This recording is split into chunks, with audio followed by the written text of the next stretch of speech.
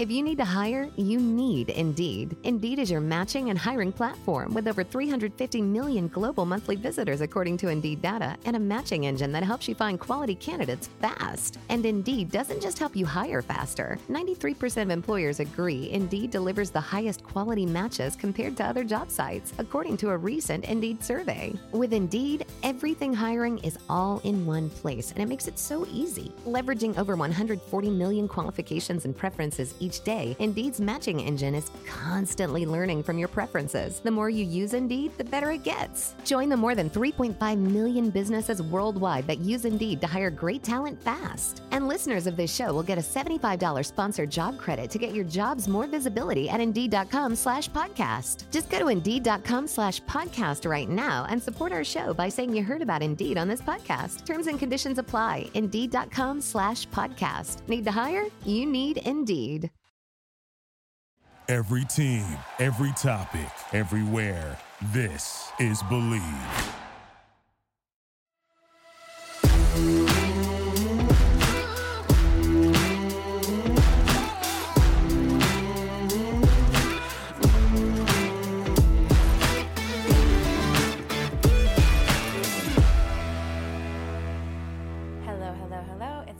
Podcast with Alexis Texas, and we are back, season 3, and today, Private Talk, we have a special guest on the couch. We have Stephen Belafonte.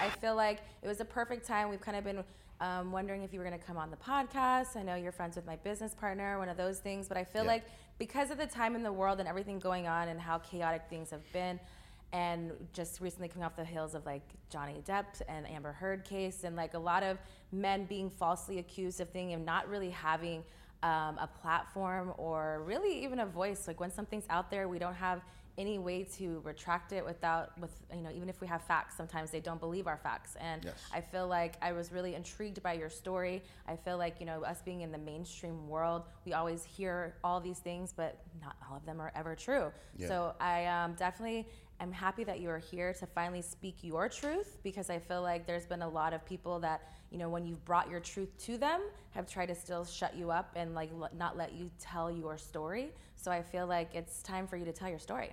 Yeah, I mean, listen, it's been a hard road. I think because of the Johnny Depp trial and stuff, I think that people are maybe a little more open to the fact that someone could possibly just lie, male or female, could possibly just lie on the other person, and really turn being a victim into being the aggressor. Well, not the aggressor, but like more of a, the person that's victimizing. Well, the villain, you know what I mean? There's always like a villain in every story. I feel like, it's unfortunate. I thought it was important too, is like me being a female, me being in, the adult entertainment industry, and now being a media outlet myself, is, there's been Me Too things. There's all these things where, women always side with women, and, me myself, as I've been in situations that haven't always been the best relationship-wise. So I feel like I'm a devil's advocate, where I like to hear the story from all points. And I feel like I never knew you were in the adult industry before. Yeah, you're welcome. It's funny. But yes, so it's like one of those things where it's like, I feel like because you get it labeled as myself, why I say labeled, I'm not here to judge. I'm not here to, do any of that. And so I feel like it's the perfect time to kind of speak about a little bit what's been going on for years now. Yeah. Well, I mean, listen, how do you want to jump into it? I like how I threw you off at the adult entertainment industry, because one of those your accusations was that you owned a porn company. I never was employed by you ever in life, so I'd never seen you before today. That's interesting. You knew that. One of the accusations. Let me go through some of the accusations. Maybe I can start there. I was never charged. So my accusations were I was a sex trafficker. So let's rewind just a little bit. So for everybody, for Private Talk out there, is you were in a very high profile relationship, and accusations and things, when things went south, all these accusations were being made, and these are some of the accusations that were made. Yes, well, first of all, I was completely blindsided by it. We had a normal. When I would say normal, I don't know if there's a normal proceedings for divorce, but we were talking normal. There was no issues, and then out of the blue, I guess given the lawyers that Melanie had gotten, I think they told her, listen, we know how to clobber this guy and put him on his ass, and you'll get what you want. And that was, her getting all the financial, all of our money, and also she wanted full custody of our daughter. So these are all things like, so you were, how long were you in a relationship for? Married about 10 years. So married for 10 years. Yeah. You're married for 10 years. How long did it come to the point where you realized that this wasn't working for either one of you? Like, you needed to have these conversations now, like, what are we going to do? It's not just like we're like some Joe Schmo couple. We have assets, we have children, we have all these things in bed. How does that come up in an amicable situation? Were you guys both already in other relationships? Did you just know that it just wasn't going to work and it was for the best interest? How does that start, that conversation? I guess it was just, I brought it up. I think that it was, Mel had a drug problem and an alcohol problem, and her drug and alcohol problem, it was a weird scenario because, she would just get wasted all the time, and everyone around her was like, oh my God, she's okay. And now these are known facts. No, that she's had a drug and alcohol problem. Yeah, we were in court about it. Yeah. Okay. Yeah, we were in court about it. I mean, I had, videos of Melanie doing cocaine around the kids, me yelling at her, what are you doing? Her. And you never partaked in any of these incidences, as far as partying? I haven't. Because sometimes, we're couples, so one may do something but may not do the other. I don't ever, I have 10,000 emails to the therapist, to her, to just videos of it, and never once is it mentioned that I ever do drugs. So I did all my drugs when I was younger. So you were just over the situation. You tried to make it work. 10 years didn't work. It's like, it wasn't going anywhere. So then you literally but I thought that we could do it peacefully. We had peaceful conversations. Also, sorry to interrupt you, so being in a marriage like that, are you automatically intertwined with business? Were you part of a business manager to her? Is that because there's the other allegations was you controlled all her money, and anything that she did, she had to ask, all these things. Now, anybody that has money in these industries, there is a business manager or those things that are allotted to those things sometimes. So did it automatically take on that role, or how did? I wasn't the business manager. Mike Sobelman and Alex Yu were. But you controlled the finances. Well, we had joint bank accounts. Okay. So we had joint bank accounts, but Alex Yu. So we had a system in play.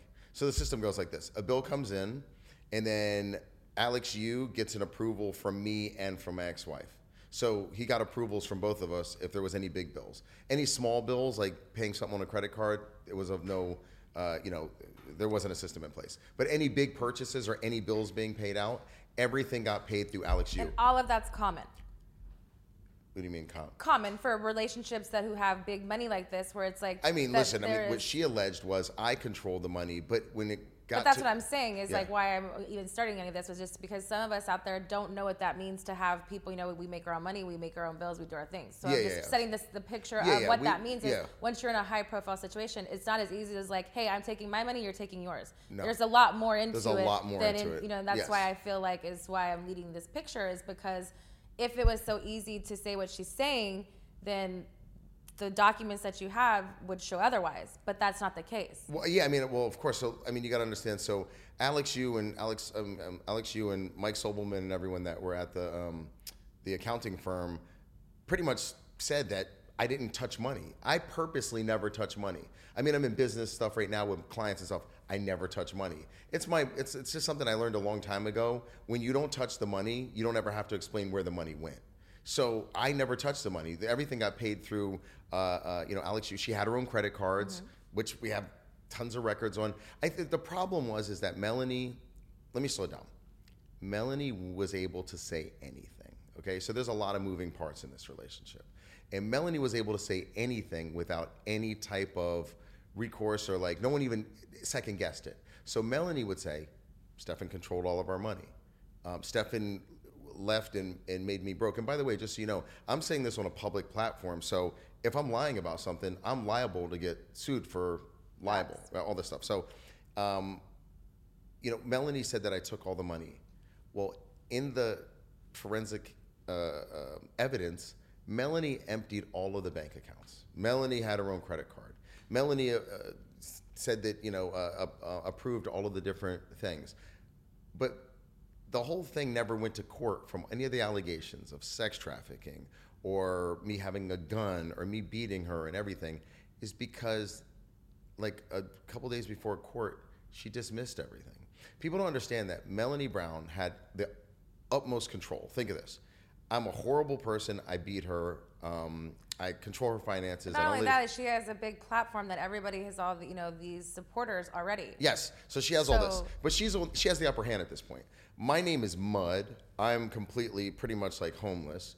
She has all these supporters, and anything that she says is pretty much God. I don't get to see my daughter, so she has that in control too.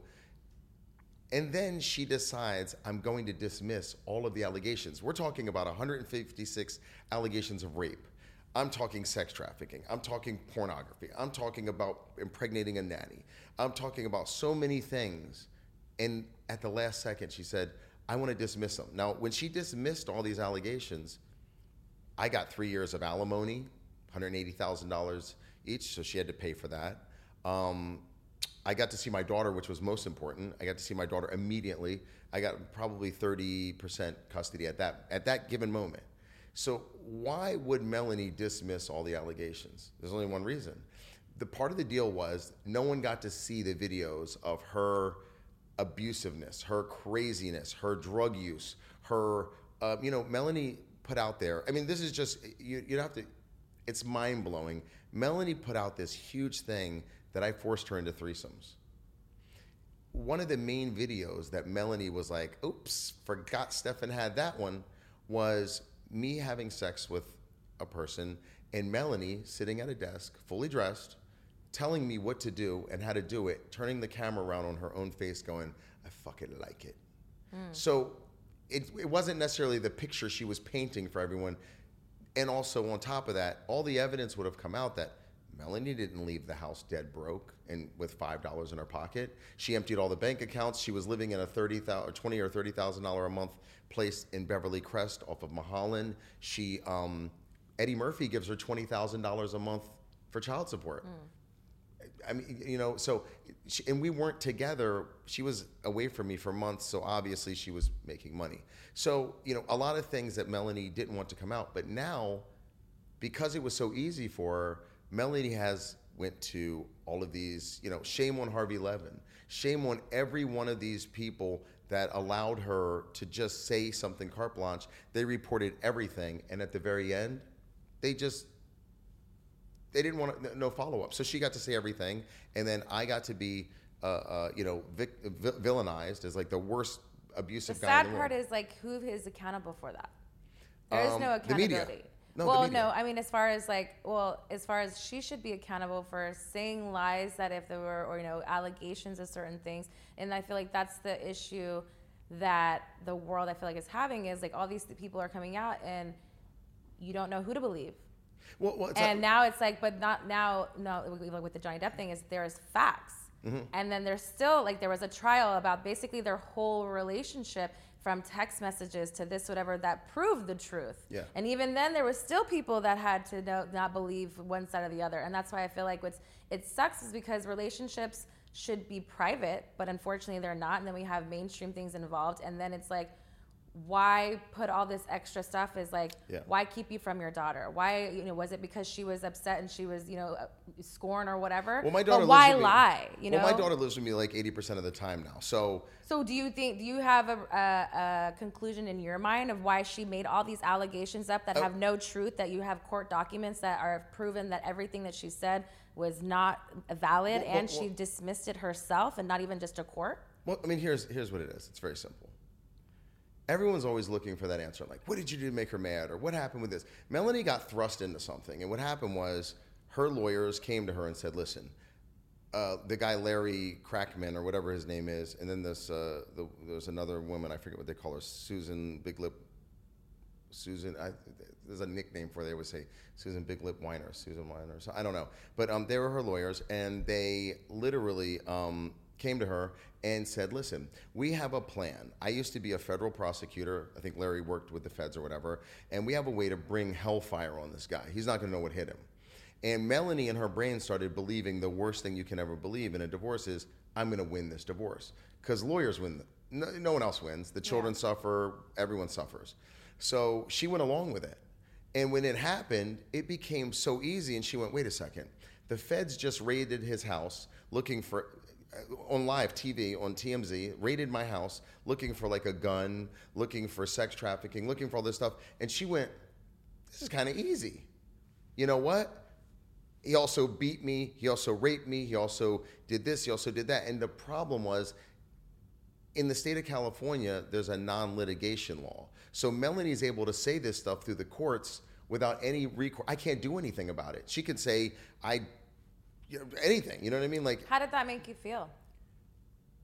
I mean, beside losing my daughter and what was going on, I told you, I was thinking what bridge, which bottle of pill, like I didn't want to live. I mean, because not only that, like, and that's why I feel like these stories are meant to be heard and all those things, is because it may have been so easy for her to say those, allegations, but she affected your life forever in its entity. But I think that's what she wanted to do. So but that's still, just because you want to do something doesn't mean that means it's the right thing to do. No, and that's why I'm saying is like why I think that it's important for you to like speak your truth is like, I felt the biggest thing is when you're telling, like, when she'd have interviews and now she's an advocate for, domestic violence and based off the heels of the story from you, and and if it's loosely, lightly, whatever, implied, it still affects you today because that happened how many years ago, but now it's still portrayed to do something else. And are you the right woman for the job if you're lying to everybody? Well, I mean, she's just and how are you glorified in a situation and how do you know what's right or wrong? Well, she's just using everyone. And so everyone who literally, from the TMZs to the Daily Mail to I watched Wendy Williams say the worst things in the world about me, having no idea that the person she's talking about, it completely lied. And here's the whole thing that really is the crazy thing. Melanie made all these accusations. Now, mind you, these aren't charges. These are accusations. She's accusing me. So after she dismissed everything, now she's out of the court system. So she can't say things because now I can sue her.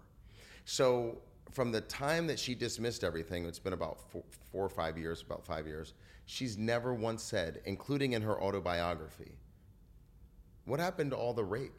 156 things of rape. What happened to me beating her every day? What happened to me controlling her finances so she didn't have it? But then would some people say, like, is there something in place that she's not allowed to talk about? No, we have nothing in place. That would be the exact place where she should talk about everything that would have ever happened if that was the thing that happened to her. She should talk about it in her autobiography. She should have talked about it in any one of these meetings that you're helping victims out there and not now move to he was mentally abusive. She's never said in any of these interviews that I beat her, I raped her, I was a sex trafficker, I was in the porn business, I had sex with the nanny. In fact, I ask everyone, and this is what's really crazy. You think about this. Any huge media outlet right now, all they have to ask is Melanie one thing. Melanie, you settled with the nanny that you accused of your husband getting pregnant and diverting all this money to and all this other stuff that got proven that to be a lie. You gave her $2 million for her silence. And by the way, it didn't come easy.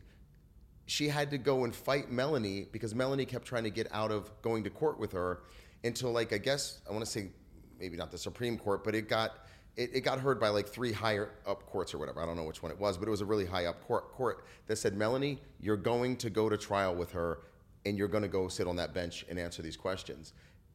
Next day, $2 million, I'm settling.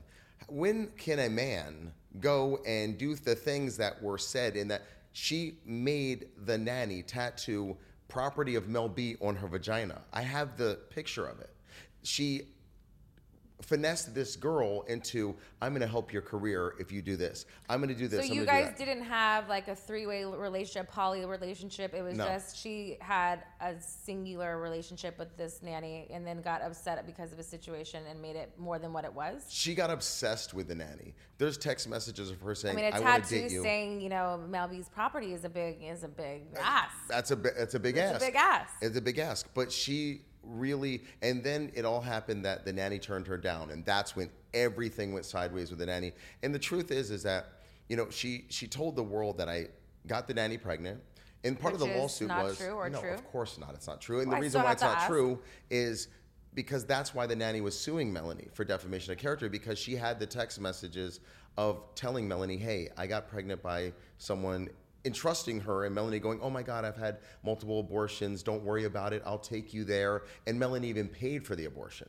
Okay. So then to go turn around and say that I funneled Use it money and against paid her $300,000, and then the accountants looked at what the $300,000 was, and it was from 5 years of her salary. So it sounds big when she says it to TMZ or wherever, and then when you look into it, it's nothing. So Melanie dropped that. If you look at everything she says in every interview, it's a horrific lie. She'll say, I haven't been able to be around a man in years because I was still... Within like months, she was dating a Beverly Hills cop and he was a married man whose wife was pregnant and broke up their marriage within months of us separating. There's pictures of them, there's articles of it. That's not girl power, hooking up with a girl with a guy and you're pregnant. That's definitely not girl power. But everything she said, for some reason, no one looked into it. It's just... So why do you think she gets away from it? Because of money, power? Why? I think that... because all these things is like you're the biggest one that obviously you have an issue with it because you have a child and all these things invested, but like you said, she's in all these lawsuits with other people as well. So it's like they always tell you if you keep getting in the same problem, maybe you should look at yourself because just because we can throw money on it doesn't mean that what you're doing is right. You know what I mean? You're settling because you're usually wrong. She's settled with Gary Mentalon, the last guy who just sued her. She has so many victims out there that she's settled with. No one goes to the victims and just says, hey, listen, we just want your story real quick. Not even a press story, just an inquisitive person. When I called Women's Aid is it's a really amazing, I guess for domestic violence. Yeah. It's an organization in the UK. When I called them and told them, hey, Melanie is clearly telling you lies. Don't believe me. I'm a liar. I have all of the proof from forensic accountants and from right before we went to court. They told me pretty much, F you, we don't care. I was like, but there's other victims. But do you think that that's only because she's Mel B? I think that they are sacrificing real victims to be able to have a person like Mel B be the face and stand for it. And stand for him, yeah. And that's why I have an issue is because I don't think it's fair to lie about, in everybody's situations of domestic violence, maybe it wasn't your relationship with her and maybe she's had other things too, but I think it's a shame that it has to be glorified when it's not when it's a false story. Mm-hmm. You know what I mean? There's so many people that have real stories and real messages and real meaning behind that really want to give, do justice for these women that have a voice for them, a platform and all these things where it's not fair when you're being proven time and time again. It's like, if that's who you want to have the face of your company or your organization, like when do we draw a line? Like, just because we want any celebrity to support us, or are we just supposed to back it because that's what they said that you're supposed to do? Piers Morgan, listen to this. Piers Morgan's been around my wife and I before. Are you currently married or you're talking about your ex-wife? My ex-wife, my ex-wife. But so Piers Morgan is doing a segment with her, one of many that he's done. And he's talking about, me being like a, abusive person, this, that, whatever. He goes to ask Melanie a question. Is there any record of you ever being an abusive person in their prior other relationships, this relationship, yes. Anything? This is where this happened. So in my entire life, I had an ex that we were together for like 5 years. And this is where I guess the lawyers got the idea to come up with this. So I had an ex and we got into an argument one night and I grabbed her phone and I threw her phone and we pushed each other. Wait, this is the truth. I mean, you can look it up. There's a record of it. It wasn't a felony. It wasn't a whatever. But I admitted to it. Mm-hmm. I said I did it. I wasn't no thing. And from that, I think because I admitted that one time thing that I threw a phone and we pushed each other. Target. Which I was an easy target, and it was the right time. And then Melanie went on to do this stuff. So she's on there with Piers Morgan, and Piers Morgan, I had left a message knowing that he was going to do this interview. And I said, listen, can you ask her just one question? Why is it from the time that she's been out of the allegations were dismissed. She's never once said anything about me raping and sex trafficking and beating her and the horrific things that she said. Can you just please ask her while you have her online air?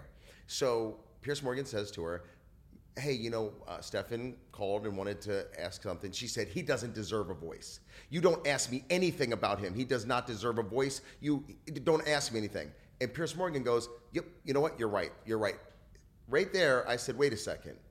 Piers Morgan was one of the huge guy in this game, literally thinks that a person doesn't have a voice because of an allegation. No foundation, just a person that's a celebrity. So essentially a celebrity's voice is much better than a regular person's voice. And I called his executive producer and I said, I talked to his executive producer and I recorded it. And the executive producer, I told her, listen, I have this evidence, this, not my word. Forget about my word. I'm a liar. Here's the evidence. And she said, Stefan, we're not prepared to make Melanie out to be a liar.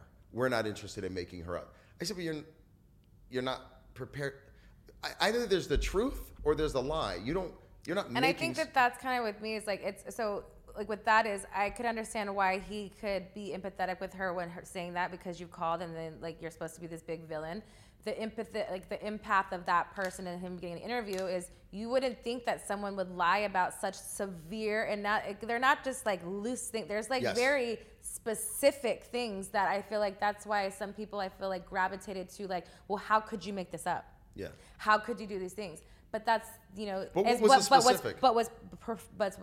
As specific as you having a sex trafficking thing, that you owning all these things. Those are pretty specific things where other FBI, this, that, and the other, all these organizations came to your home. That's pretty specific. Where some people could just oh yeah, he fucked this person. Nobody cares. No one's gonna be knocking on the door. She was specific. But that's what I'm saying is, that's the unfairness thing of it's so easy, but. Most people wouldn't think that someone saying those things would lie. And not only that, because of the person whom you are showing the world that you are and what you're encumbering. So that's what I think that is the troubling part is that anybody can lie. Nobody is perfect. Yes. We are, there's right and wrong. There's good and evil. All those things are right. Things happen. What the problem is the people what you said, if she's had people around her corner the entire time and she went through this route and now she can't not be in it because you can't retract because now she's lying, but you're still lying. Well, so it's also, how do you get out of it? You know what I mean? Because right now it's how is your relationship with her now? You have a daughter. You say she's with you 80% of the time. Do you have no contact? Do you completely not say anything to each other? How does that coexist? Because that's the bigger picture is not only clearing your name because you've already done that with these documents to a point, but now it needs to go to a bigger message and a bigger masses. But what is the bigger picture for you? How do you integrate your daughter into all these things where letting her know what's right or wrong? And how do you play that out?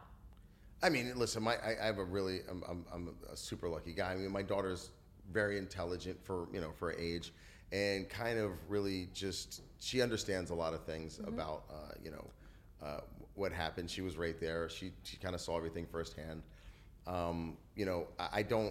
Melanie and I don't have any. We talk through an app that is used by a court order type thing. So we talk through. I forget the name of it. Anyway, it's you that way no one can say anything, or she says, "Oh, I threatened," or "I did this," or "I did that." And with Melanie, I have to be very, very careful because Melanie lies at any given point. My daughter needed to get braces right now, and she called the doctor's office. First of all, she didn't want her to get braces, and she was adamant she doesn't get braces. The doctor was saying that she should definitely have braces or whatever. So she calls the doctor's office recently and she said, I have a restraining order with him and he beat me. And we don't have a restraining order. I never had a restraining order on you. I had a temporary restraining order that got thrown out because of the court. And this was years ago. No, years ago, but she'll tell someone today. But then again, Melanie will tell people today. Has she ever had any and it's not to say that there's an issue, but mental health issues? Someone that's being that habitual of a liar, that's not something that you just do you do just for fun. Those are things that are evident things. That's no one questions her. Fucked up. No. When no one questions that, you, it's now it's your daughter's doctor.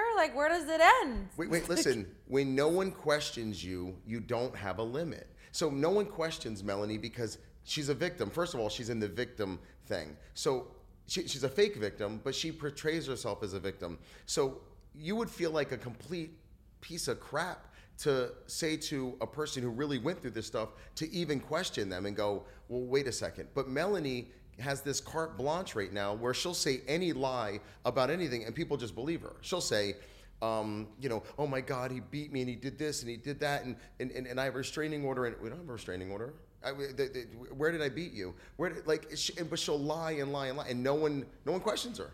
Okay, so with all of these facts now Yes. that we have out here, we know, you know what I mean, a little bit more into like, you know, we knew the allegations, we didn't know the in-depth of certain things. How has that affected you moving forward, like business-wise? Because now we talk about like, let's go back, and I hate like using the example, but the Johnny Depp thing, whatever. Yeah. It was based off of roles that he lost. It was about, you know, all these things that money-wise is because we're in entertainment. And you already had a name before you were with her, and you worked hard for that, you know what I mean? And being in this world, how did that affect you?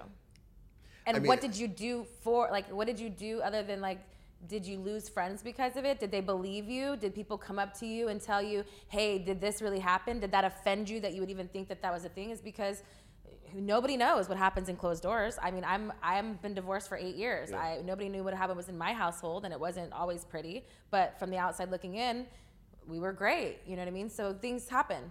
I think a lot of people that were really close was just like, I mean, what is she lying about? Because, you know, most of those people were there watching her pass out on the floor or watching her go crazy or doing whatever. So I think the people that were close were like, oof, she's really going overboard. It was this like, girl's this lost is going to happen eventually. Exactly. And then I think people in business, you know, I think the word around town, at least, you know, in the U.S., is that Melanie's not the easiest person to deal with on set. I mean, she was screaming at people on, you know, America's Got Talent, and she's got her ways. So I don't think that a lot of people, I think in business, after it calmed down a little bit, and people that really know me and know how I am, you know, it definitely calmed down. But initially, it was. What was the biggest deal you lost? I mean, I lost many deals. I mean, I had. But what was one for you that you were like?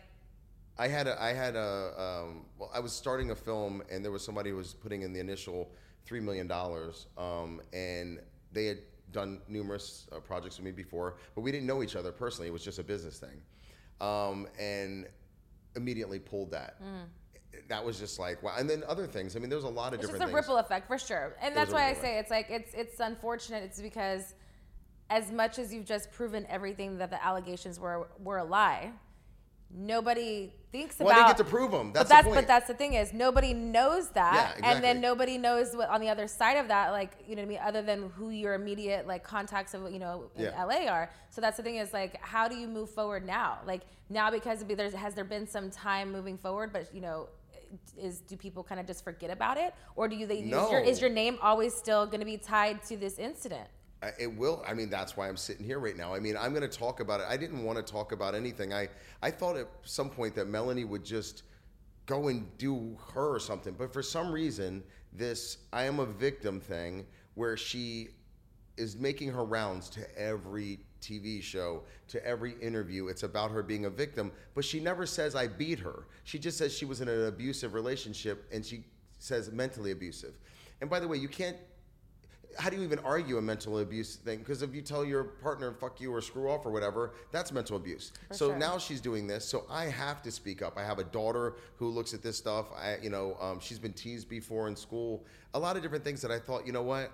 Let me just be the bigger man and just let it. But 6 years later, she's running around carte blanche because she's a celebrity, telling everyone that'll listen she's a victim. And no one is asking her the basic question.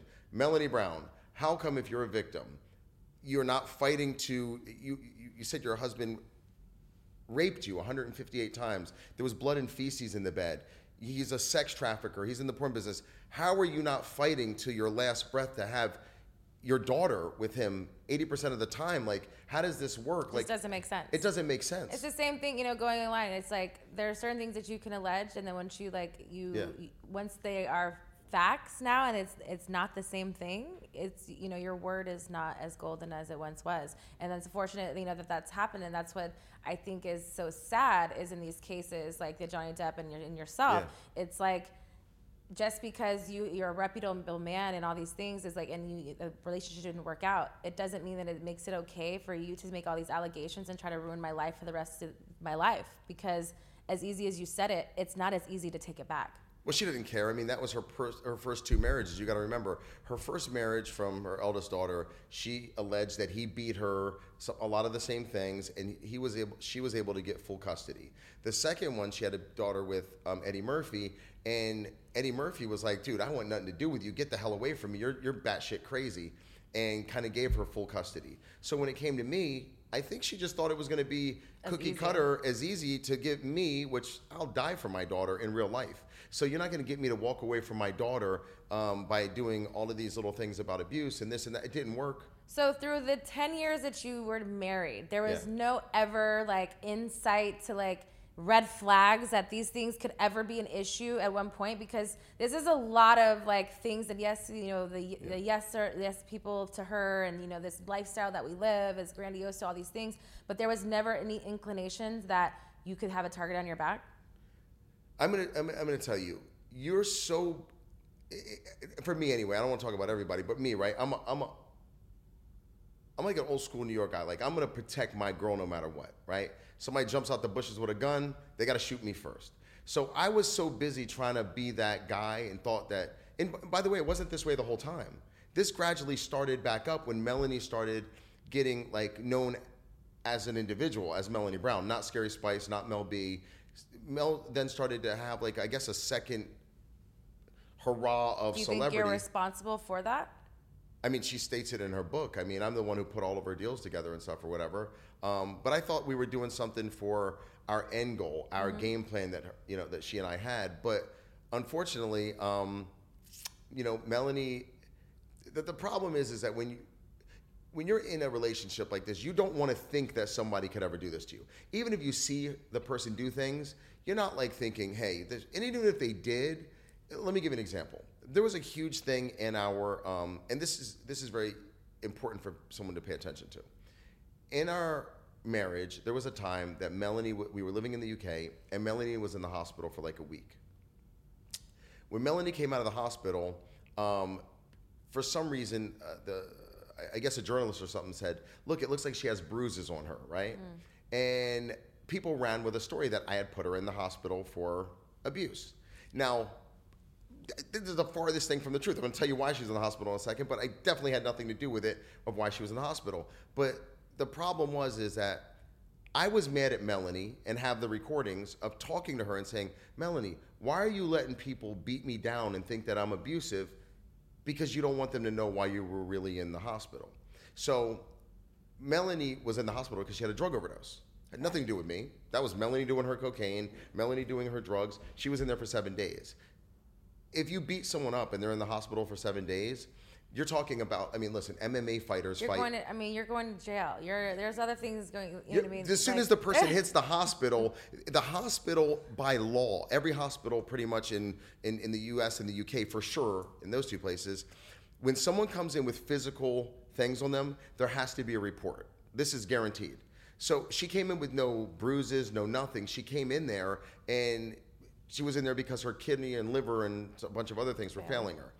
There's MMA fighters that beat the shit out of each other, and they're not in the hospital for 7 days. 7 days is like your liver's done. You're heavily abusing drugs or whatever substances that you're doing. No, I'm saying if you beat the person and they're in there for 7 days, you're talking black, you know, you're talking like fractured this. I mean, 7 days is a long time in the hospital.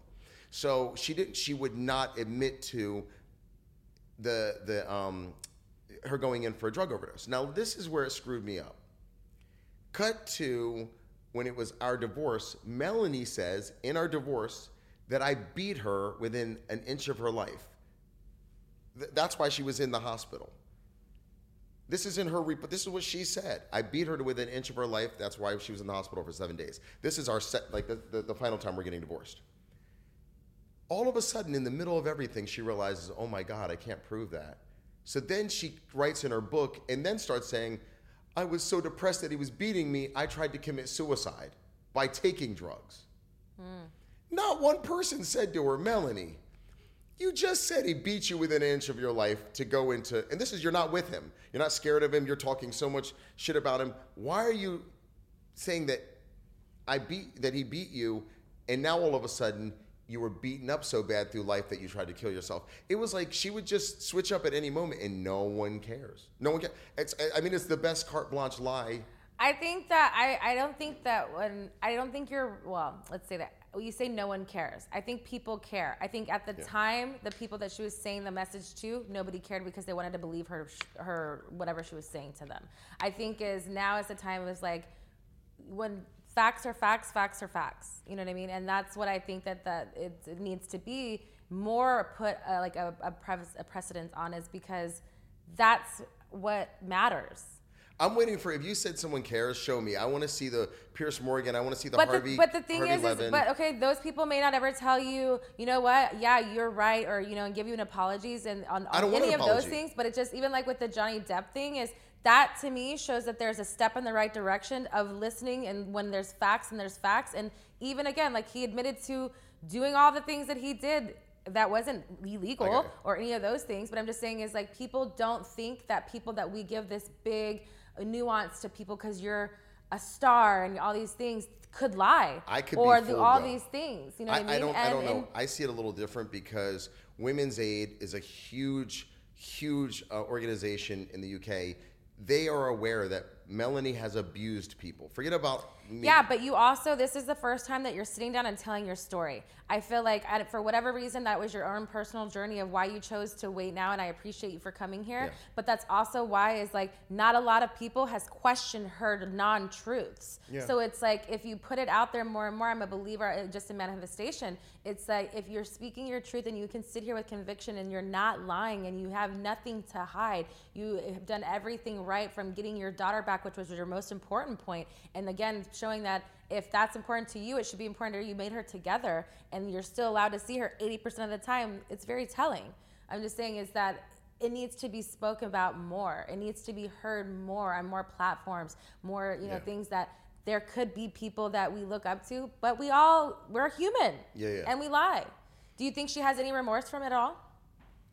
Do you think that if she could take it back right now? No, nothing. Because she's still doing it currently? No, yeah, she's. I mean, it's bizarre. It's a weird, bizarre. This morning, she sent me a message. I don't respond to these messages because they're weird. My daughter went to see her because it's summertime, so she sees her for 2 months in the summertime. I put my daughter in Uggs to go on the plane. It was a long plane ride.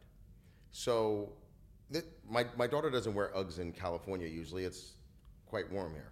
So she sends me a message and she goes, because you have my daughter wearing Uggs all the time, she has to get her feet fitted by an orthopedic doctor and this.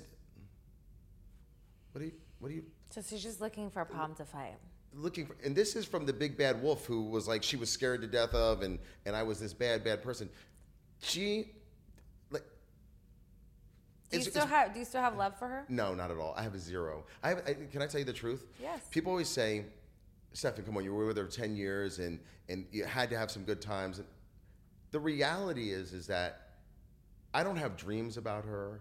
I don't miss anything about her, because when she decided to lie and tried to take away my daughter and did the horrific lies and things that she did, everything good about her went out the window. Not saying there wasn't good things. Listen, and I'm not even saying that she's the bad person, all she did was drugs. I was a shithead too. We had a even. But that's why it didn't work out. But I didn't beat her. Yeah. I didn't hit her. I wasn't a sex trafficker. I didn't have a gun. I didn't, like, all the things that she made up. But yeah, was I like an asshole sometimes too? Fuck yeah. I wasn't like, this isn't like Melanie's the worst person. But we had a regular, what I would call regular thing. We didn't have anything physical. We didn't have anything overly crazy. There was no control of, she's like, oh, he controlled my accounts. How do you have 1,000 million text messages to the accountant going back and forth that have nothing to do with me? You're controlling where the money goes. If anything, she had all the control, because you know why? She told Mike Sobelman in the very end, my husband's beating me. I need you to take all the money out of our joint bank accounts. He emptied our bank accounts based on her word. Now, you think of that real quick. Do you think I could have went to Mike Sobelman, and he's at a big company, and said, my wife's beating me. Can you empty? He would have called her immediately and said, Mel, what's going on? Stefan's trying to empty out the bank accounts. Did she ever put her hands on you? No, I'm not going to say she was drunk, like, get the fuck, this, whatever. But she wasn't abusive, like punching me and hitting me and stuff, no. So vice versa, that you never put your hands on her? We didn't have physical fights. There was no need for it. So you got to understand this real quick. I learned a lot from that first time that I let myself go when I threw the phone and I pushed the girl that I was with. Before that, I had to go to anger management classes. Okay. And at first, I hated it. I don't need no anger management classes. It's corny. This is for weird. But then I had to go downtown in this whatever place, and I ended up being kind of the leader of the anger management and stayed for another 4 weeks. I was running the group because you know what? There was so many issues I had that I hadn't dealt with, and there was a lot of insecurities. It was picking the right person too, to be honest with you. Like, I was a horrible person at picking. We attract what we're putting out there. Exactly. So I was attracted, not even saying they were horrible, we were horrible. But together. Exactly.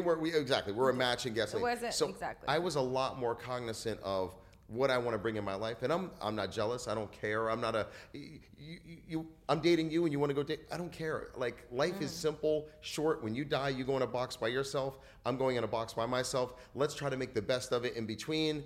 And it is what it is. I don't want no problems. I just want to have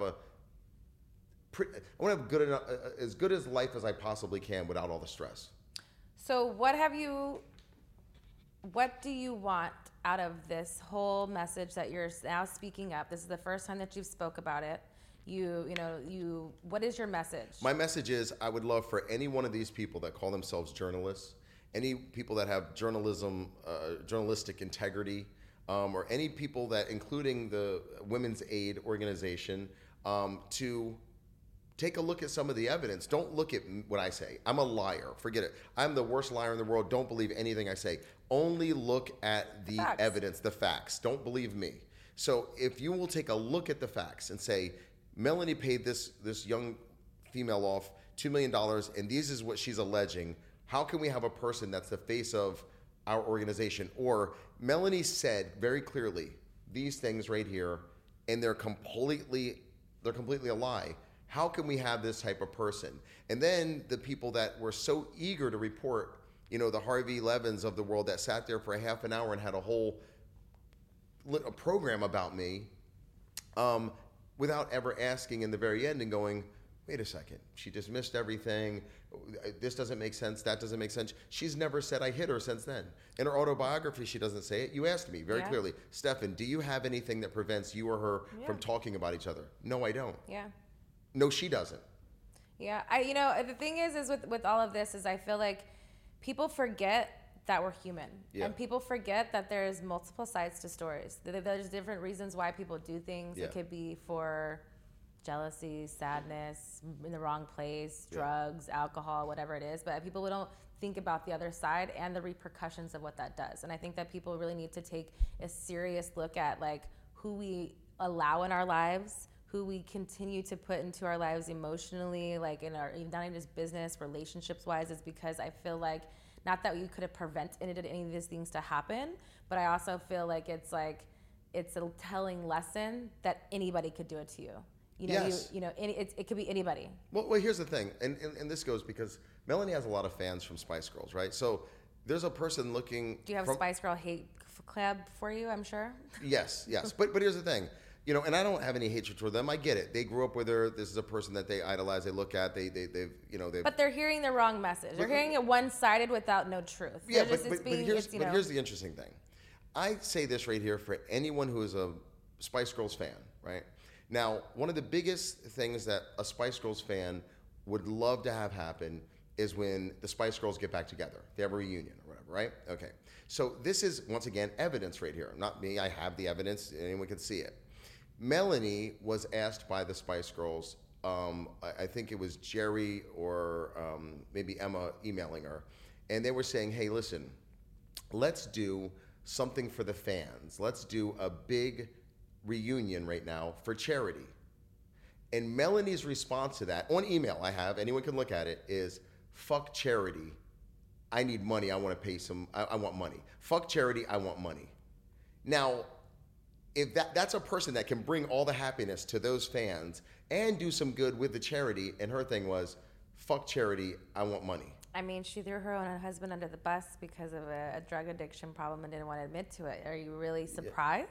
No. But you're just setting the narrative. They'll be surprised. Oh, for sure. It's setting the narrative of what the Yes. who you are idolizing. Yeah, listen, Melanie went on a tangent and told the whole world that I stopped her from talking to her mother and her father. I have 1,000 emails. I have the emails, very simple, that her mother would send her and CC me sometimes, or she would send them to me afterward, where her mom says, we don't want you in our lives. You're a drunk, alcoholic, sex addict, weirdo.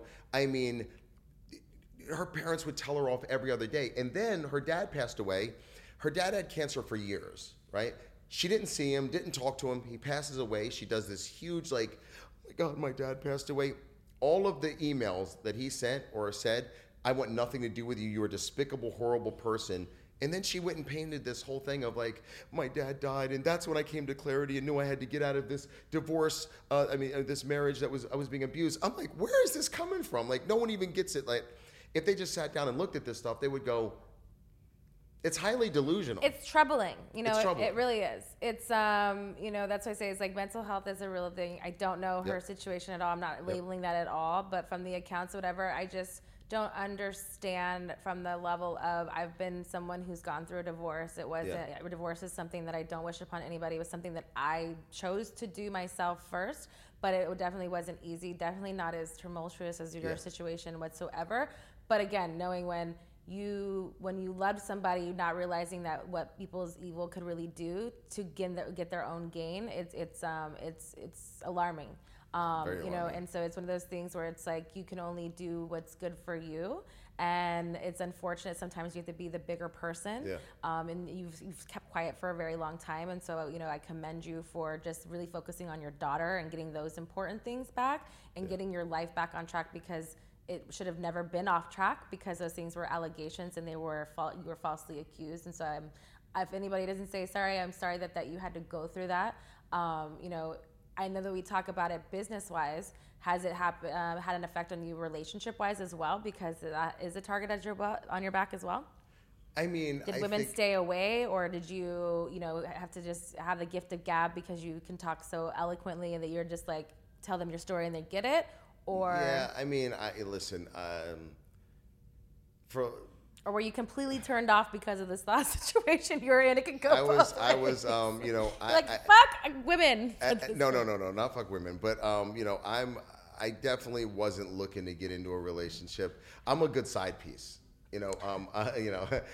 I'm good. I'll be there. We get this, that, whatever. But like, did you start as her side piece? What'd you say? Did you start as her side piece? No. No, we had a real friendship and a real, connection and stuff. That'll you can't take that away. It was real. What it turned out to be is no different than when you kind of look at, the news and you see this couple was married for 25 years and the husband goes off and kills the wife, or the wife kills the kids, or the whatever. Sometimes people's evil doesn't manifest itself for a long period of time. And then if you put a little bit of drugs and alcohol and then you got to remember, I would think of Melanie as the biggest narcissist in the world, because that sympathy fueled her to where I've never seen her champion something. I mean, this is a woman in her deposition. Let me tell you how interesting this is. Melanie's championing so much about domestic violence. She gets her deposition, and in the deposition, my amazing lawyer, Grace Jamra, has the know-withal to ask her a question. She keeps hearing her say, this organization and the woman that runs the organization is like a sister to me, and I love her so much.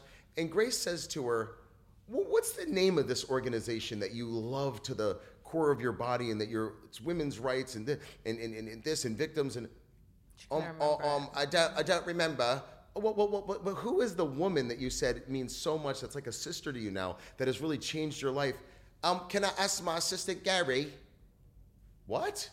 It's all for show. Melanie, when you ever watch her things, it's 65% of women that are, or whatever. She's not talking regular. She's saying it out of like. She was taught or what is the word?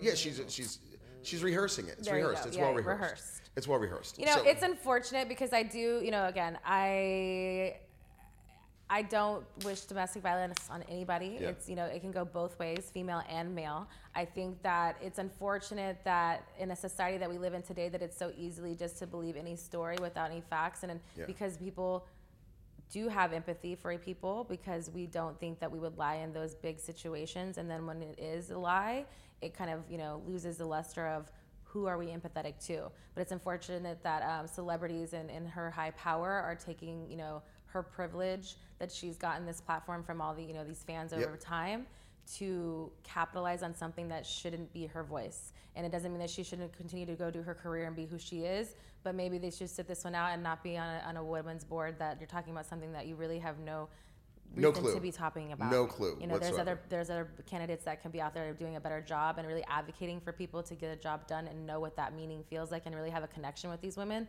and really make a meaning in it. And they didn't pay off victims either. They didn't pay off victims. Yeah. That's a huge thing. Like, what guy? That's like, you know, having a guy who's done multiple payoffs to women being on the head of a board for, you know, for victims and stuff. It doesn't make any sense. What is something in your life right now that excites you? I know we talked about a bunch of heavy things, but I know that's some stuff that you have. Before like, that, can I use the restroom? Yeah, we can take a little break. Yeah. All right, let's take a break and we'll come back. All right, Private Talk, we are back, and I hope you are loving the episode. I hope that you are getting a lot of information, because I know I have. It's important to always know both sides and three sides to every story, and just listening to the truth is most important of all. But before our break, we were talking about, describe something that's exciting in your life right now. I know we talked about a bunch of heavy things that was much needed. Yes. Get it off your chest, because you got to have your voice out there. But what's currently going on with you right now that is very exciting to you? Do you have any new business endeavors? Is it just because it's summer? Your daughter's out of school? What's going on? Most exciting thing for me is having my daughter all the time. So, yeah, other than that, everything else is, you know, my life is going well with my work, with, you know, just everything, my personal life, everything, you know, is going well. Definitely a lot better. You know, but my daughter, to answer your question, my daughter, I spend a lot of time with her. We do a lot of like amazing stuff. And what kind of, you know, how old is she? What kind of like human is she? Is she just her own little person? Is she into fashion? Is she liking all the music out there? Like, how is it being a girl dad in this like current time? You know, regardless of, you know, all the stress that, you know, you dealt with, you know, her mom's situation, you seem like a very good and like down to earth dad, where it's like you want to put those core beliefs in your child. Like, yeah, I mean, listen, my daughter's a really smart, intelligent. She just got into the smart and talented and gifted program at school, which they only select like 6 people out of the whole school.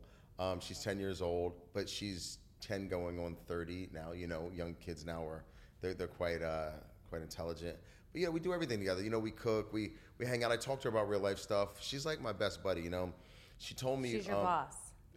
Well, she's my yeah. There's boundaries, but she's your boss. Boundaries, yeah. She's my boss. She's my boss. She definitely knows how to like use the little daddy's girl thing on me. I'm a daddy's girl. I know how that goes. You flip your lip one time, and she's like, "Oh no, she knows how to." I'll be like, "You buttering me up? You buttering me up?" She's like, "I ain't buttering you up, Dad." You know, but you know, she's definitely you know,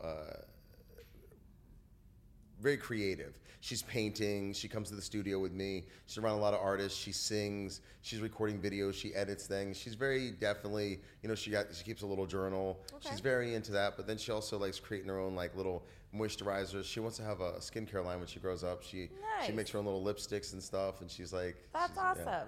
I love that. I love how like, because of how like oversaturated our world is sometimes, you think it could be a bad thing. I think it's sometimes really a good thing in the right places for children when you have those communities where they allow you to do those things. Because it's like at 10 years old, I wouldn't have ever thought or know the capability of what that would even mean, you know what I mean? But also being around the environment that you're in and the community and knowing of like the what you could reach and obtain with this dream, I think is really fascinating to see little minds work and see like where they really go and like aspire to be. You can really be anything nowadays. When someone tells you like you can be anything, you really can be anything nowadays. For sure, I think but I think a lot of it has to do with the community you surround or that you're in. Yeah. Because even with me, it's like I'm like, what is my talent? I knew I was good at sports. I knew I was good at like things, but it wasn't like we didn't have as many resources, I think, out there to know what my talents were until like later on in life. Then I was like, oh, this is what we're doing. Yeah.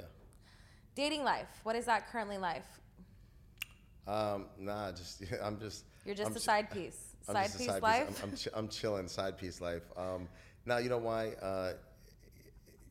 Getting in a relationship takes a lot. Like, you know, especially, you really want to go into a relationship I feel like, especially because of everything I went through, when you're at your best, right? And everything else is kind of situated. I would say that I'm quite situated with my daughter, my career, but I just, you know, I'm just personal work. Personal work. I need to I'm loving me. I'm loving me right now. So let's talk about that personal journey. Yeah. What's one thing that you've developed that you know, like a tool that you're working on currently? And just in my personal development? Yeah, development. Just everything. I mean, anything that, you know, because we talk about like even like relationships, you know, like, you know, COVID happened. There was a lot of time, there was downtime. A lot of people used it for some things. Some people didn't. Some people went to depression. Some people didn't. But I think that it also allowed us to like slow down. And either like with me, myself, I'm a busy person all the time. Was the first time that I was like, and it was said earlier, I was like, I've been divorced for 8 years. There were certain things that I didn't deal with, that I was over the relationship, but I didn't deal with the issues until the noise was quiet. So then it was like working on those things. COVID was great for me. I agree with you. I mean, I was. So is there something like that sticks out in your mind that you have more, you're more hyper aware? I mean, I guess. You're not perfect over there. No. But I'm going to be honest with you.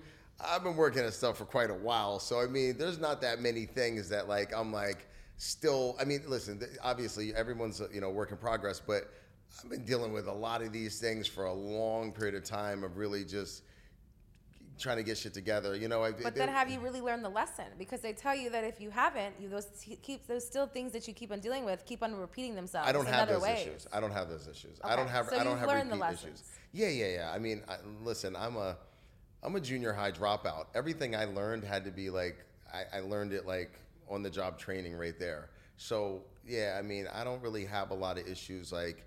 You know, a lot of people that I know are like, oh, I have this drama, or I'm fighting this, or this argument. I don't really have those things. I'm kind of, okay. You know, I'm not perfect, but I'm chill. I'm like, I'm not bothered by that stuff. So there all this crazy stuff that you diminished your career at one point, all the accusations, say all these things, but you still flourished in all those great things that you've done. What is one personal accomplishment that you would say sticks out above the rest? Like who made you who you are today? I mean, if I had to answer what came to my mind are like personal accomplishments that are like, you know. Maybe your first big one that you're like, that made you be able to have the business, you know, Rolodex that you do, the mindset that you do, you know, avenues that you do, where it's like, you know, there's something that always sticks out, or maybe it was like the plateau of like, you know, you're like, I was meant to do A, B, C, or D. I was homeless when I came out here, and I met a guy named Robert Artura who had a company called College Music Video, and I begged him for a job, and he told me no, and I told him, you know, if you hire me for 3 weeks and I'm good, you know, my mom always told me, you know, outwork everyone around you and you become invaluable. So I was taking a bus to work for him. I worked for 3 weeks, and he gave me the job. So once I was with him with a job for a little while, I told him, listen, I want to own half the company, and or else I'm going to create my own company, put you out of business, in the most respectful way. You believe in yourself. That's what you got to do. Exactly. Mm-hmm. And we ended up selling the company and making a lot of money. And then, you know, I've done a lot of crazy things. I mean, you know. Did you go to school for business, or did you just have that instilled in your heart? Like you say you're from, you know, the East Coast. I didn't finish ninth grade. So I didn't even go to ninth grade. So I went off in the world just to kind of see what it was about. It was, I love my mom. I get along with my mom really well. My mom was definitely not the biggest fan of it. She couldn't really do anything because no one could tell me what to do when I was younger. You know what I mean? I was off doing whatever I wanted to do. I feel like you still live by that. Nah, not really. No. I'm bendable. Not as far as like, maybe as what that is as harsh as that meant before, but I feel like you seem like a man who knows what he wants, and you're you're standing your convictions, and I think that is very like respectable, because there's not a lot of men who really stand for what they believe and like actually have convictions for it. Yeah, I mean, I'm definitely a go-getter. Like you can see with what you're saying, like with your words have action behind it without you moving from your seat. I mean, if that means I try to be as like I said, that's just the way I was raised. I was raised very, when you say something, you do it. You keep your word. You kind of and that's the mindset. Like my mindset was, I'm gonna get in and I'm gonna do things. Like you got to think about this. Like I was just having a meeting with Elon Musk by myself, and Elon Musk I did a deal with Elon Musk. I got nominated for, not me, but my movie got nominated for a Golden Globe. Or my client who I found from nothing just got nominated for 2 Grammys, or this or that. I've done so many things that I brought a water company together that Mark Wahlberg has right now, and Diddy, Aqua Hydrate, and Brent Jones, the guy who was the CEO of the water company. I was involved with like 4 years prior to bringing it to him. I've done so many deals and so many things behind the scenes with so many people. So you don't know which one to pick. Okay, I feel you. I see you. Yeah, I mean, but no, but that's awesome. I mean, I respect that. I was gonna say that thing that I did early on with College Music Video really set a precedence, because I was homeless. I was really screwed. I was like literally taking a shower in a parking garage we were staying on, in the bathroom down there, taking a bus for about an hour and a half each way. He didn't have any idea I was homeless. And then I was working 10-hour days. So, and this is with the kids that I came out with. They were busy getting high, getting drunk, hanging out with girls, partying. And they didn't have any urgency like, yo, let me like get something together. They're like, oh yeah, I'm homeless, but I can go crash on someone's couch, or I'm getting high with some people and I'll stay over there for 3 days. I'm like, no, you don't understand. I'm El Capitan. I'm a boss's boss. I can't be like that. Like I got to be a little different. So yeah, that to me was something that like kind of stood out, because, and it was also, I had been told so many times, and probably deserved it when I was younger. I was piece of shit. I was, I wasn't the best of the best by any means. So a lot of people had told me, by 18, 19, you'll be dead or you'll be in jail. So I really started to believe by 18 I was going to be dead or in jail. Like literally, I didn't think past 18. That's big. Yeah. So were you, because of that, were you just living so recklessly you didn't care because you thought that in the back of your mind? I did think that I would die before 18 or 19. I didn't think I would live past it, so I didn't care. Interesting. With all the drugs I did, with this I did that, getting in trouble, fights. I mean, I was doing. I was. Look at you now. It's really it's persistency, it's consistency, it's knowing that you're more than what people think you are, and like just standing up again for what you believe and your worth, and knowing your worthiness when you walk into a room. Yeah, and not crumbling. And I almost did, though. I'm not gonna lie. Like anybody who tells you that going through some of that stuff, that it's just a cakewalk. Man, I was like, whew. I mean, but how could it? I mean, you've laid your truth out. You've said, the hardest things that you've had to probably go through currently in life. And those are, big things that anybody would do those things. So it's not a shameful thing. I think that it's really respectable to say those things, because again, is why we say to speak up, is because the more that we speak up in our situation, there's someone out there that relates to you. There's someone out there that's going through the same things. There's someone out there that could actually be like, oh, like I'm not the only one. And those to me is maybe more far and few between than the latter, but that's more inspiring to me than to just never say it at all, and then you don't help anybody. I started posting stuff on my Instagram, just on the story. So many different girls got in touch with me and said, oh, Melanie grabbed me and grabbed my boobs right here. And this guy said, oh my God, I saw her a little wasted. And then she did this with this guy and that guy. And like, so many people hit me up, and I'm like, wow, people really have been affected in a negative way by her, and I tell them, listen, tell your story. Closed mouths don't get fed. I was told that Yeah. by somebody, and it's a long truth. All right, so we're going to play. I know we've talked about a lot of things, Yeah. but now we're going to make this a little bit Yeah. more fun. It's called Truth with Texas. I'm not going to ask you the craziest questions, but I'm going to ask you some questions in there, all right? So there's 4 aces. Each ace is a different type of suit. Each different suit is a different type of question. We're going to go through everyone and know a little bit more about you. Okay. Ace, oh, don't drop it. Yeah. Ace of? Spades. Okay, it is a naughty question. Yes. Don't be alarmed. I know, you found out I did porn before I got here. I know you still don't own a porn company or ever have, but I've been on a couple. Do you like dirty talk? Yes. I like how that's very hard for you to answer. Because dirty talk. Okay, listen. So But from what side? I guess is why I feel like you're being pensive. no, because see, dirty talk could be easily. I don't know. Some people like, oh, what's up, daddy, and like that. That to me is not, and I don't You're like not that. a daddy talker. No. Dirty talk to me is like you're talking about some fucked up shit that you like, that's some kinky things that you really like. Yeah. You're going there to do some things, Yeah. Something. Situational. I like dirty situational talk. Okay. Yeah. Have you ever faked an orgasm? Wait. I think I have probably once. You're smiling too big to not believe that that's happened at least once. Okay, so as a female, I never knew that this existed until like a year ago. I was having a conversation with some of my male friends, and they were like, yeah, guys do that all the time. I'm like, what? I don't know about all the time, but I have before. He's saying is they weren't saying like they were, but they're like, it happens more times than you think. And he was like, I didn't want to because I was so fucked up that I couldn't finish, so I just didn't want to insult her, so I just acted like I did. And I was like, that happens? Like, that's a real thing? Yeah. And then he's like, I bet you're thinking about all the people that I done to you. I was like, it's never happened to me. It's probably happened to me, but I don't really know. So yeah, you've done it more than once. No. Once or twice, but like he said, it was me. Maybe a little too much to drink, something or whatever, and I was just like, I'm not gonna come, and I just don't even want to, whatever, and I just came and then done. Yeah.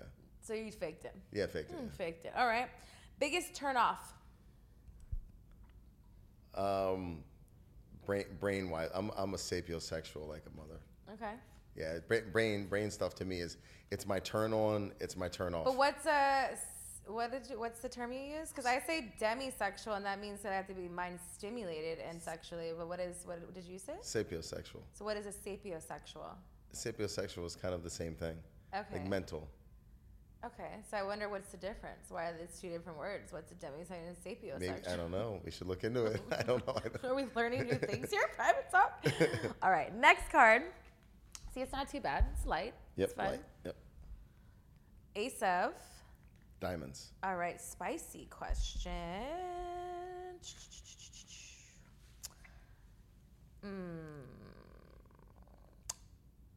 Most embarrassing thing that's happened to you sexually? Do you have one?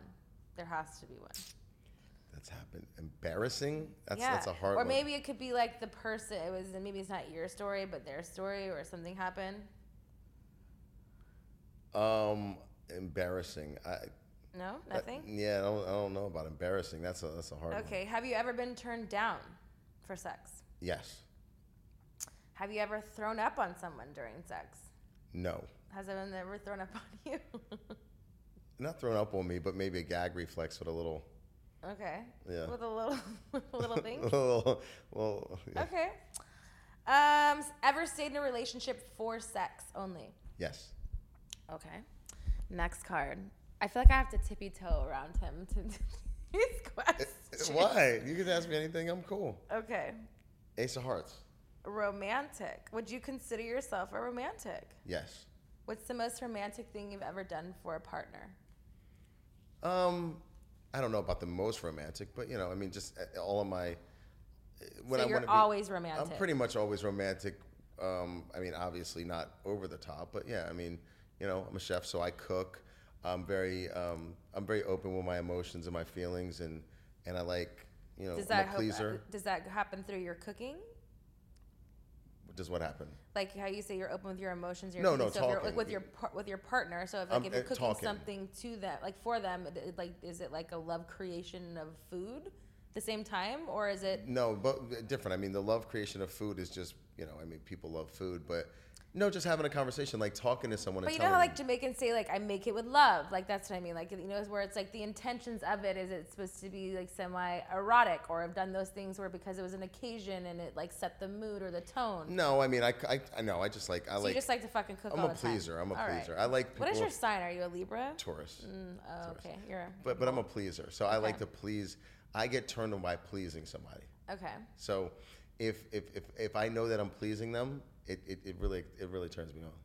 What's the most difficult dish you can cook? Oh, I mean, I can cook French, Italian, Spanish. The most difficult. What's a difficult dish? I don't know. I don't fucking cook. I mean, I cook, but I'm not a chef, so I don't know. But the thing that you've like taken the most time to like make a presentation for somebody. Maybe like the hours within it takes to do it, or something that you wouldn't normally cook, or I don't know your chef skills. Yeah, tell us. This is why we're asking you here at Private Talk. I mean, yeah, I had a restaurant, so it was Italian. It was down in West Hollywood, and that was an Italian menu. Do you cook anymore? Yes, I cook all the time. Okay, but you don't have a restaurant anymore, or do you? No, I don't have a restaurant anymore. No. Okay, we were just talking about it in the past tense, so that's what I was. But I'm cooking anyone who knows me, they come over to my house. I cook amazing dinners. I'm always cooking myself dinner. My daughter rarely ever gets any food from takeaway or anything. I'm always cooking her. If there's anyone special in my life. Okay, so then not the most difficult. What's the most common? What's your like go-to meal that if someone's going and it's going to be like. Oh yeah, just simple. Maybe like a branzino with olives, capers, a white wine sauce. Just very, very steamed spinach, very healthy. Whatever. I'm trying to do that healthy. Keep it light. Perfect date night. Do you have one? Perfect date night. Where you're not cooking the branzino. Okay, perfect date night is that's just good conversation. Good conversation turns me on. And then obviously from there, if it's a mutual feeling, then so you have sex on the first date. Yeah, by far, yeah. I don't have to, but yeah, I'm not trying to get down. But if it happens, it happens. Yeah. And we're all adults. Yeah. Taking a call during sex. Yeah, I've done that a lot. Why? And do you keep going or do you stop the mood? No. I'll be like, let's say we're having sex and I'm like, I don't want to talk on speaker. So that's what turns you on. No, but if I have to take the call, I take it, and the other person sees that I'm talking, and I think that girls get a little like turned on, and they try to make you sound like you're getting fucked, where they're like, and they fuck you a little harder. Where you're like, yeah, and I'll call you back, and the girl gets turned. I don't know. You both get mentally so. If someone answered, if it's only happened to me one time, I was definitely upset. But if in a situation like that, I definitely would make it to an uncomfortable situation where if like they didn't know something was happening, they didn't even know. Yeah. Like, are you working out, sir? Yeah, exactly. What's wrong, sir? Yeah, exactly. Girls like that. Are you winded? Yeah, you winded. Naked or lingerie? Naked. Favorite place to be kissed? My mouth. I feel like you wanted to say something else. But deal breakers in a relationship. A deal breaker if you can't compromise. Okay. How long is the longest you've ever gone without sex? Couple months. Couple like 3, couple like 6. No, like 3, about 3 months. Okay. All right, last card. It is a spade. So no, it's not a spade, it's a club. Kinky question. I feel like you're a very kinky man, but you're only going to tell me what private talk, certain things on private talk. All right. Ever been in an orgy? No. Any fetishes?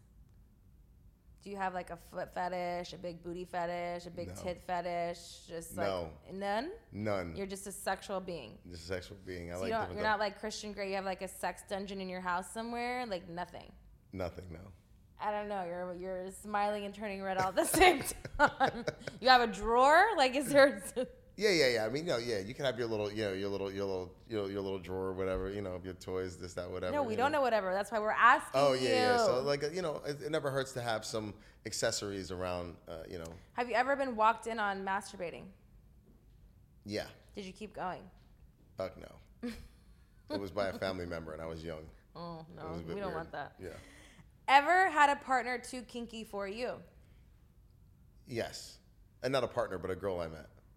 What was the She was just too OD all the time, like just too over the top. It was just like there was no normality. Dick 24/7. No, it wasn't even that she wanted dick all the time. She just wanted everything everything was just like too much, like choke this, fat, eat up, like that. Like everything was 24/7. 24/7. It was like, babe, can we just like can we cuddle? Yeah, can we cuddle? Like watch a girly movie and cry together or something? So do you like to cuddle?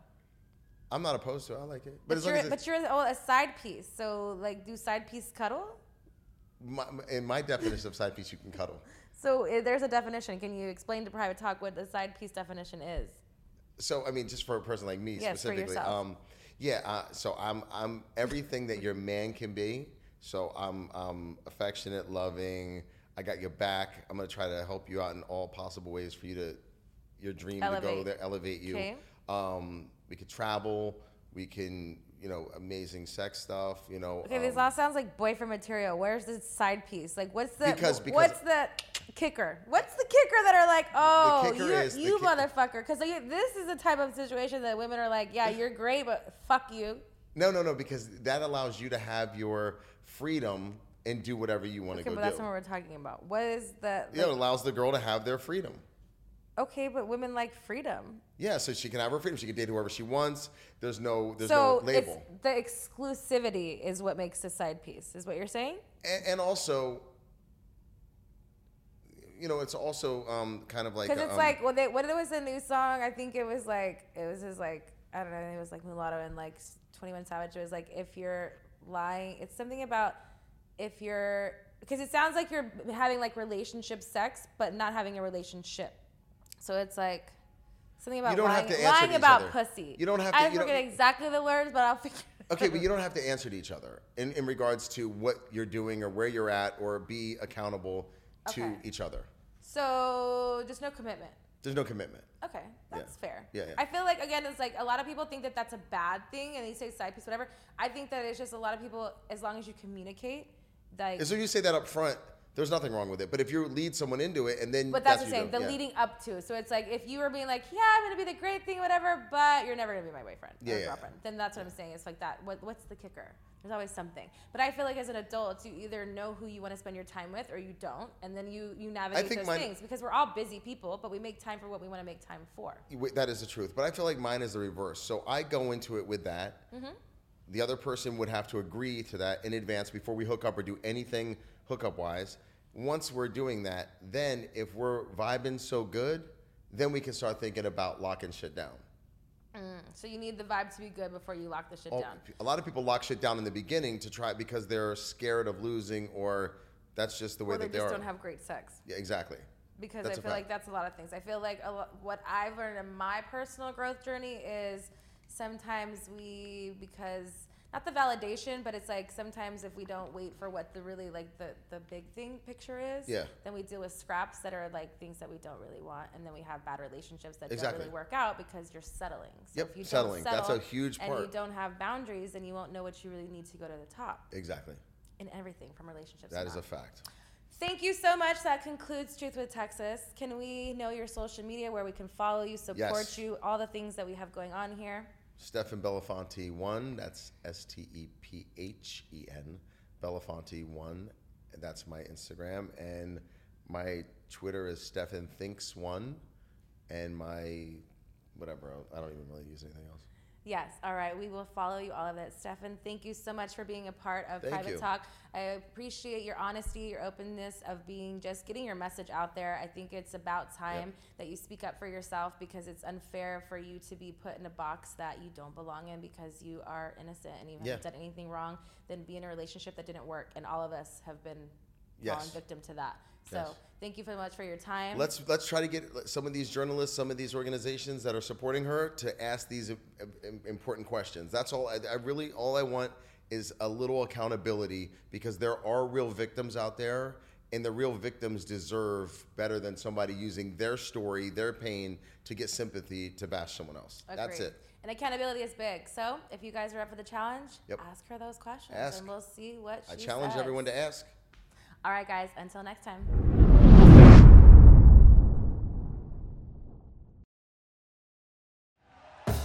Thank you for listening to Believe.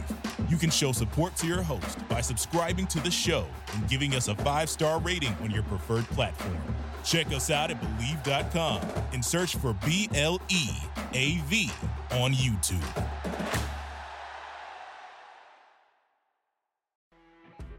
You know when you're listening to a true crime story that has an unbelievable plot twist that makes you stop in your tracks? That's what our podcast, People Are the Worst, brings you with each episode. I'm Rachel. And I'm Rebecca. We're identical twins who love true crime cases that make you say, didn't see that coming, and we hate the people responsible for them. Listen to People Are the Worst now on Apple, Spotify, or wherever you get your podcasts.